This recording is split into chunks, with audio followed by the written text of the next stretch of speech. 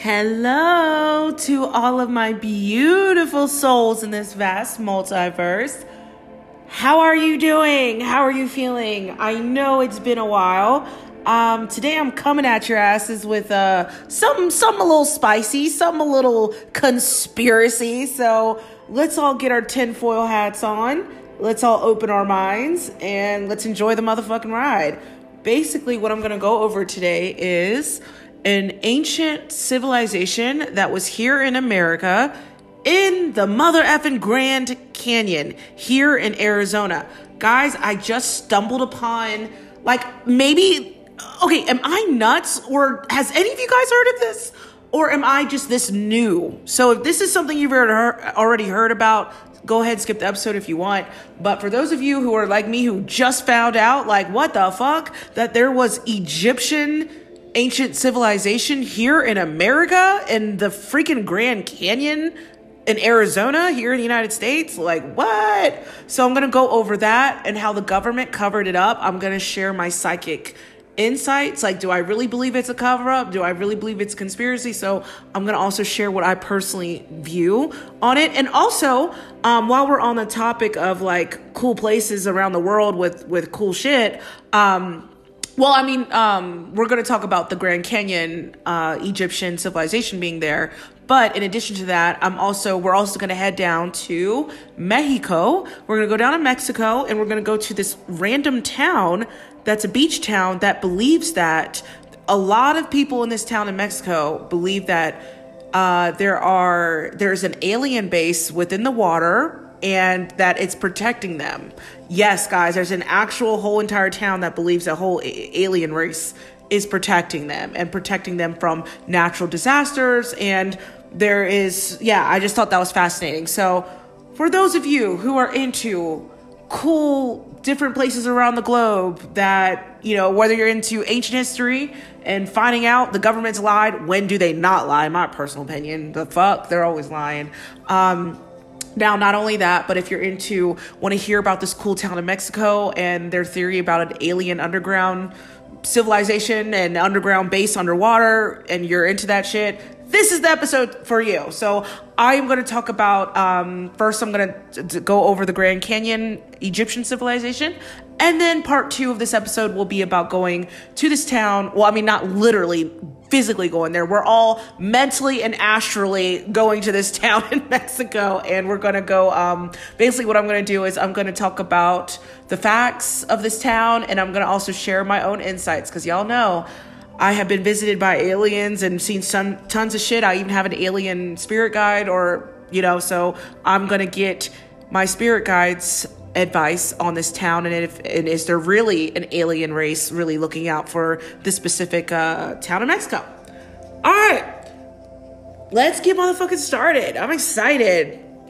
Okay, so today we're going to be talking about a guy named G.E. Kincaid. Okay, so this guy is the guy who was the first to enter this unique cave, a cave that literally has a ton of ancient Egyptian stuff that was into it. Okay, so here we go. G.E. Kincaid worked for S.A. Jordan as an archaeologist. S.A. Jordan was sent to the Grand Canyon by the Smithsonian Institute to investigate information reported by John Wesley Powell. Guys, John Wesley Powell, he was an archaeologist as well and an explorer, I believed, and he also worked for the Smithsonian. And if people local out here, there's a place called Lake Powell, and there's also called Horseshoe Bend, which is it's not far from Lake Powell or whatever you want to call it. And guys, if you're ever here in the Southwest, definitely recommend visiting Lake Powell, Horseshoe Bend, Northern Arizona, Grand Canyon. Anyway, guys, it's beautiful out here. But anyway, so John Wesley Powell, guys, remember, like I said, he's the one who actually went and explored the Grand Canyon area in the 1800s, but specifically in 1869.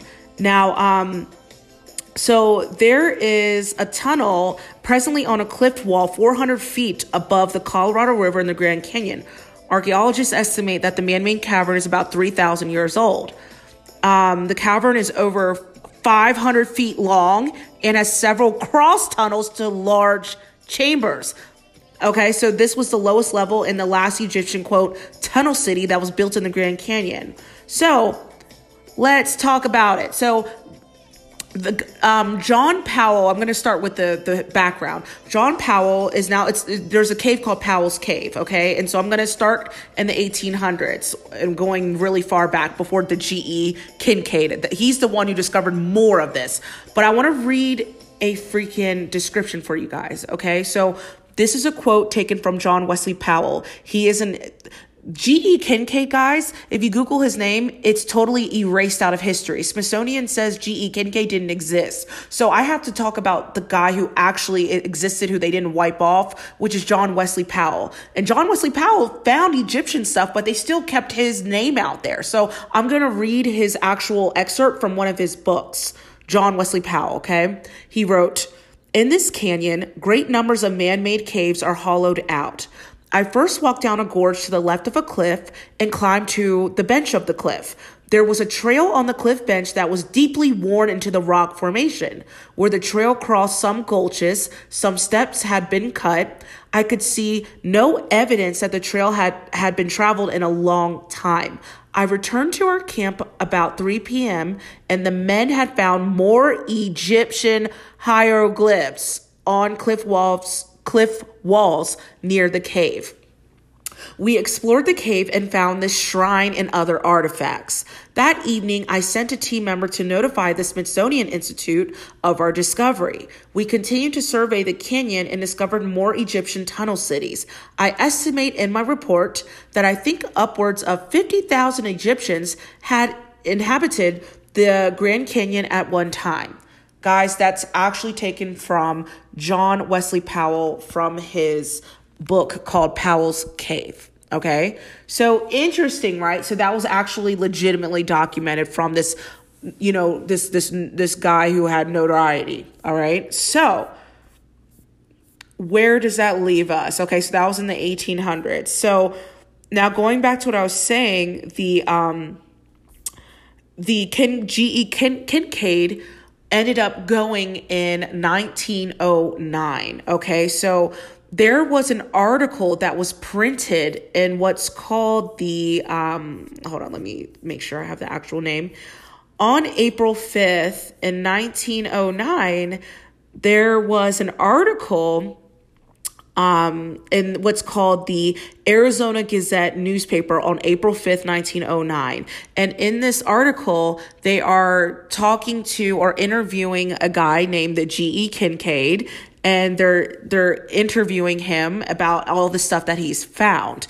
And guys, there's only one actual, this article does exist. You can literally Google April 5th, 1909, and Google Arizona Gazette newspaper, April 5th, 1909. It's a very real article.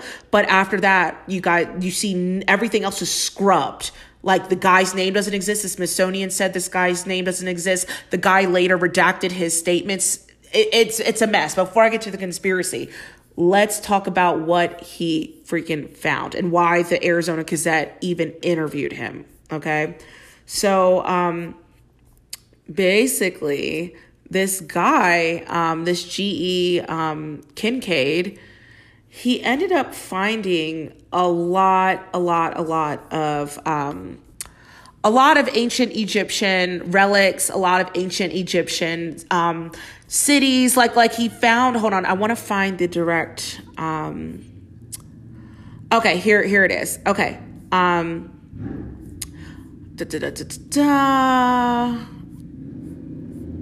Okay, here we go. So they found over 100 feet from the entrance is a cross hall. And they found an idol or image, or they call the people's god, sitting cross-legged with the lotus flower or lily in each hand. It says the cast of the face is oriental, and the carving, and same thing with the carvings. The idol almost resembles Buddha, though scientists are not certain as to what religious worship it represents.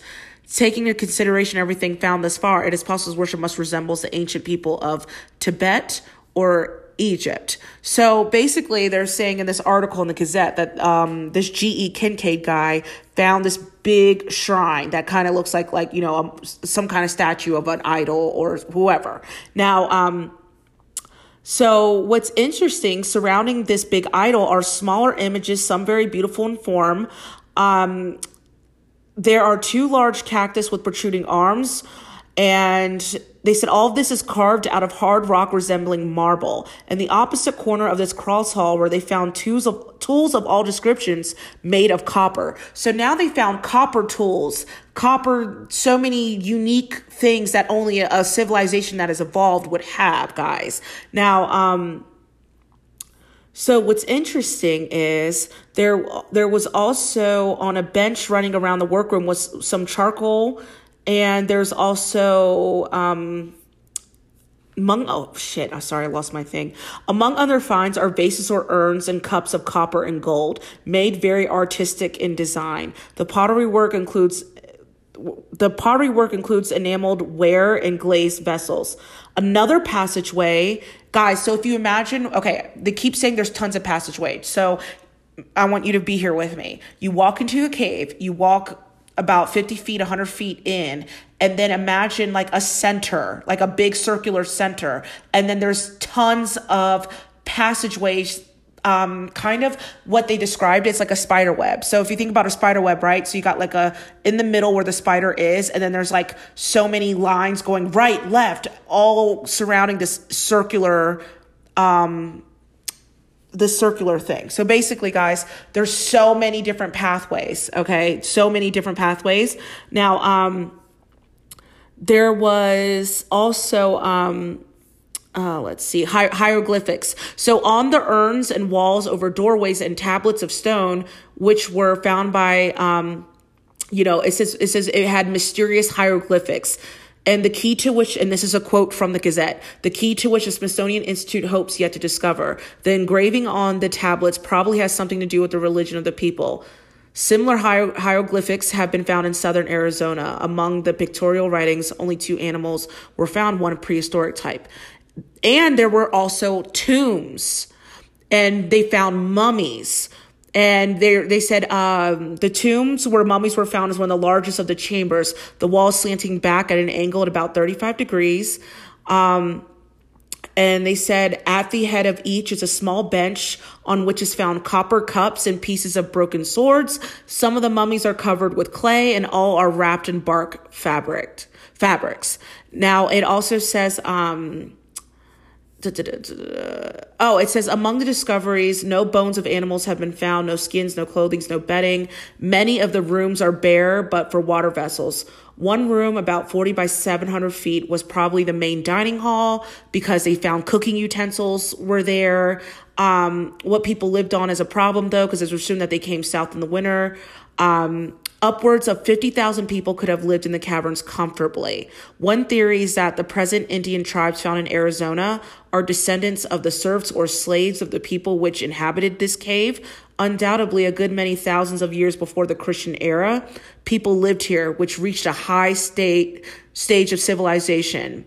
And so it says the chronology of human history is full of gaps. Professor Jordan is much enthused over the discoveries and believes that the find will prove of incalculable value in archaeological work. So, guys, what I've been reading off of is the actual quotes from the Gazette article. I just forgot to say that. Everything I've been reading right now is from the Gazette. So basically, and they're also saying that they're also saying there's an Indian legend with all this. In connection to this story, it is notable that among the Hopi Indians, the tradition is told that their ancestors once lived in the underworld in the Grand Canyon till dissension arose between the good and the bad, the people of one heart and the people of 2 hearts. Machado, who was their chief, counseled them to leave the underworld, but there was no way out. The chief then caused a tree to grow up and pierce through the roof of the underworld, and then the people of one heart climbed out. And they tarried by the Red River, which is the Colorado, and grew grain and corn. And they sent out a message to the Temple of the Sun asking the blessings of peace, goodwill, and rain for people of one heart. That messenger never returned, but today at the Hopi villages at sundown can be seen the old men of the tribe out on the housetops gazing towards the sun, looking for the messenger. When he returns, their lands and ancient dwelling place will be restored to them. That's the tradition. So what they're saying is that the Indian legend, basically what they're saying in the Gazette is that this Indian legend also kind of proves, or basically the Gazette mentioned this ancient Indian legend as a way to prove that there really could be some merit or truth to this ancient Egyptians being here in America way before the Christian era, way before Christopher Columbus, way before all that bullshit we've been told, right? So it says that there are two theories of the origin, and I'm still reading the Gazette, okay? So the Gazette says there are two theories of the origin of the Egyptians. One is that they come from Asia, another that the racial cradle was in the Upper Nile region. Herein, an Egyptologist believed in the Indian origin of the Egyptians. The discoveries in the Grand Canyon may throw further light on human evolution and prehistoric ages. So basically, with all of this being said, right, guys, oh, by the way, guys, did you guys know that there are certain monuments in the Grand Canyon that are named after Egyptian pharaohs? Just throwing it out there. And also, different sites even align with the same stars that the pyramids of Giza align with, the constellations of Orion and the Pleiades. So isn't it interesting if you look at a map of Arizona and you look at the Grand Canyon and an area stretching a little bit further Grand Canyon, it aligns with those same constellations, just like it does in Egypt? Like, what the fuck, y'all? What are the odds? Seriously, what are the odds? And so, but anyway, guys, basically, did you know also that area that G.E. Kinkley guy, it's all prohibited. You can't even, guys, it gets pretty wild, right? Okay. So, okay. Not only did these two guys, okay, the tunnel description is actually better than that of cave. Okay. So the two men found was a dugout maze of geometrically perfect tunnels filled with ancient Egyptian and Indian artifacts, including mummies, a Buddhist shrine with plainly Egyptian hieroglyphs, and distinct metal objects and things like that, right? So, what's wild is, like I was saying, I want to go back to the conspiracy stuff.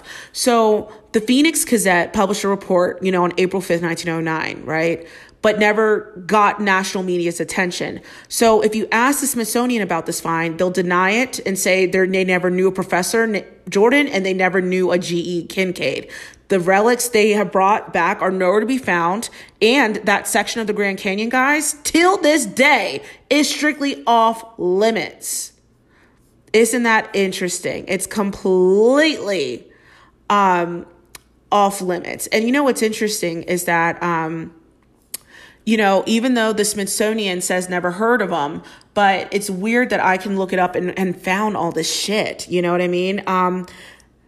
It's just really interesting because if this is really true, right, that there was this ancient Egyptian civilization here in America, it's a mind fuck because everything has been, first of all, a lot of things that in history is a lie, obviously, guys, right? But this really sets the tone of like, what is the meaning? Why would y'all lie? For literally since the day since America was created, lying about it and how it came to be. And, it's really because as we know, the ancients had advanced technology, right? We know that they had different relics and different things. And it's just like, why did they not want America to know that there was ancient Egyptians here? Why would they lie about that? Let's just really think about it. You know what I mean? It's just wild to me. It's just, it's just fucking wild to me, guys. I'm sorry. I'm still sitting here like, yo, this really actually really happened. But also, guys, that part of the Grand Canyon is it's off limits, and that's where it gets conspiracy. You can't even fly there. You can't, there's no, airspace wise, you can't fly to this specific point. You can't get there by freaking boat or walking down there. You'll be stopped. So that's also, guys, anytime the government says, oh, you're not allowed here and you can't fly here, if anything, that should really start to ping like on your suspicious brain waves. Like, you don't want me to go here. I can't even fly above here. I can't even hike down there. And it's off limits, restricted government area. That's so fucking suspicious. You know what it reminds me of? It reminds me of like in Antarctica where they say it's a no-fly zone. Like anytime y'all do that, you're really just telling on yourselves that there is something unique really there, you know? And they're saying that there is a whole freaking like civilization. They said there was also rooms, tons of rooms found. Like there's a whole fucking ancient civilization that we're just going to pretend like never existed. And then guys, the Smithsonian, I guess my question is, who funds the Smithsonian? Who's funding them? Who owns the Smithsonian? I guess that will be the key to like, who's hiding all this damn history, you know? Crazy, right? Isn't that interesting? And also, did you guys know that there is an Isis temple? Did you guys know that there are many places in this Arizona that has Egyptian and like Hindu names? There's literally called Isis Temple Grand Canyon. Google it. There's an actual it is literally called Isis Temple, and that's one of them. And it's just mind boggling to me that they're even using ancient Egyptian names for different, you know how, of course, any national park can name different sites in their national park after Egyptian, whatever. But what are the odds considering this conspiracy? There is an actual place called Isis Temple in the Grand Canyon. It's a rock formation. So guys, definitely if you're ever bored, really look into this, because I want to get into what I believe. What do I believe? Do I believe this has some truth to it? Yes, absolutely I do. Psychically, I really feel very strongly about this. That's why I really wanted to talk about it.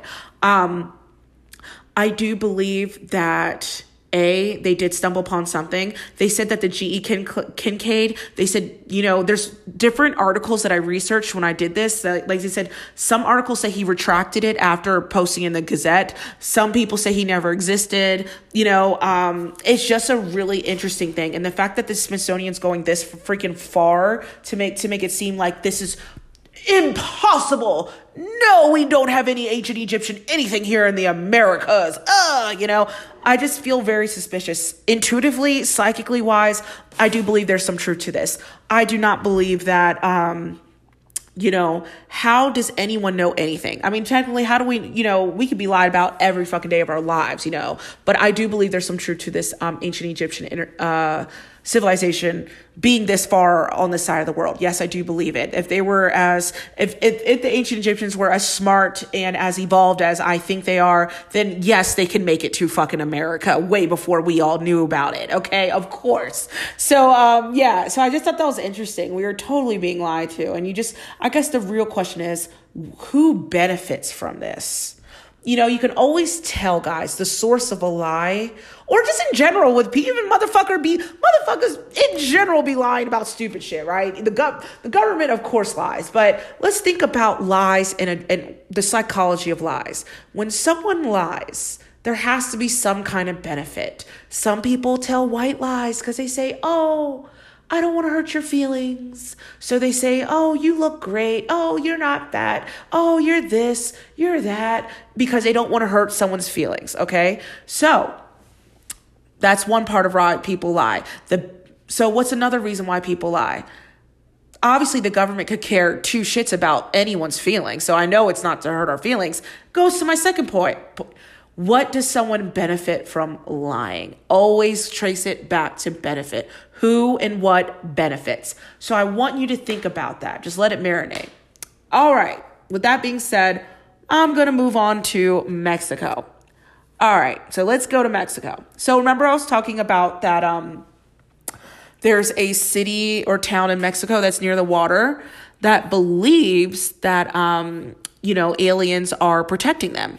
Okay, so let's talk about it. So here we go. So there is a, okay, where are we? The story, okay, we're going to head back in 1967. So, there is a town in Mexico, and what is this town called? Okay, this town is called Tampico. Okay, so we're in Tampico, Mexico. And basically from what I was reading is that there is a place called, it's Tampico, Mexico, and it's called Miramar Beach. Okay, so it's called Miramar Beach. So on this website, it says in 1967, thousands of locals witnessed 9 UFOs in the sky. It was descending to an area off the coast of Miramar Beach. The sightings were even confirmed by the local Tampico Airport Air Traffic Control Tower. And this was according to an article all the way, which was from 1967. And so it was because so many people saw the UFOs the same time, news of the UFOs traveled quickly and was treated as freaking like, this is God's word, this is truth. And this is where it gets interesting, because Madero and Tampico, these are the two towns that are close by near this Miramar Beach in Mexico, okay? So Tampico and Madero. So they stopped experiencing extreme weather events following 2 massive hurricanes in 1955 and 1966. Okay, isn't that interesting? So let's bring it back. 1955 and 1966. In this Mexico towns, they experienced 2 massive hurricanes. 1967, 1 year later, after the biggest after a devastating hurricane in 1966. 1966 was the last year they experienced something that devastating, because 1 year later, as you just heard me report, in 1967 is when 9 UFOs appeared in the sky. So here's where it gets interesting. After 1966 and 1955, those were big hurricane years. 1967 was when 9 UFOs showed up. After 1967, in the next 55 years, since the aliens, quote, showed up in 1967, they have been free of any destruction of Mother Nature. Meaning, guys, since 1967, when the whole town reportedly seeing 9 UFOs, they have never since that day had any really horrible, significant hurricane since then. So, interesting, right? Isn't that fucking interesting, or am I nuts? Like, I think this is so cool. So, what's interesting is that, they are, each year that it's hurricane season, all the people in the town says, oh, they're protecting us. The aliens are protecting us. And so now there's a bunch of like UFO enthusiasts that come to this town. A lot of these people who live there are very adamant about this. A guy named, what was his name? All I see is Lopez. It says Lopez himself claims to have visited the aliens via astral projection in July 2013. He used words like intraterrestrial and multidimensional. I mean, yeah, that's literally that's good words to use, actually. Anyways, he defines the being as being constructed of metals and crystals and is populated by 10-foot tall beings who have, quote, energy radiating throughout the place. The information that I received in this place is that they're all monitoring this stage of this planet. And well, for me in particular, I can deduce that they are psychologists, scientists who are connected in this reality, but they live in the space of no time. That was a direct quote by Lopez. And Lopez describes the beings as involved in terms of both consciousness and intelligence, suggesting an ability to communicate or connect with humans in a non-physical realm. And also, it's also said that another person claimed to have made actual contact with the area's aliens overlords. He says that, I believe in this. I have seen them since I was 5 years old. I have had contact with a spaceship. We are not alone in this universe. And then it says, he acknowledges that the lore behind the area that seems to be impervious to extreme weather, but explained that the treacheries of, basically you got two different things going on. Basically, there's a lot of people in this town that are more so believing the alien. And then you got the scientists, meteorologists who are like, oh, well, due to this scientific reason of the 2 degrees colder waters is the reason why it rejects hurricanes and this and that. So basically, they're also saying that there's the aliens live underwater and they have an underground base right there. And so they're saying that it's basically due to 5 decades of very good luck. They feel very blessed, and they believe that these aliens, since being reported in 1967, that they do live underground in this underwater base, and they're helping people, like I said, there's a bunch of people in that town who have seen ships, experienced it. So it's a hotbed for UFO activity for sure. Now, here's what I believe. Well, I'm going to bring my spirit guide, Zalo, who is an interdimensional being himself. So let's see what he has to say. He does show me the word yes. Well, he says in a general sense, there is tons of underwater alien bases. He says there's one near America off the Pacific coast, not far from Malibu coast. There's one up there, an underground base. He says there's, of course, the one here in this town in Mexico. Obviously, in the freaking Arctic Ocean, he says there's many of them. There's tons of them. So, yeah, there is a lot of alien underground activity, underground bases.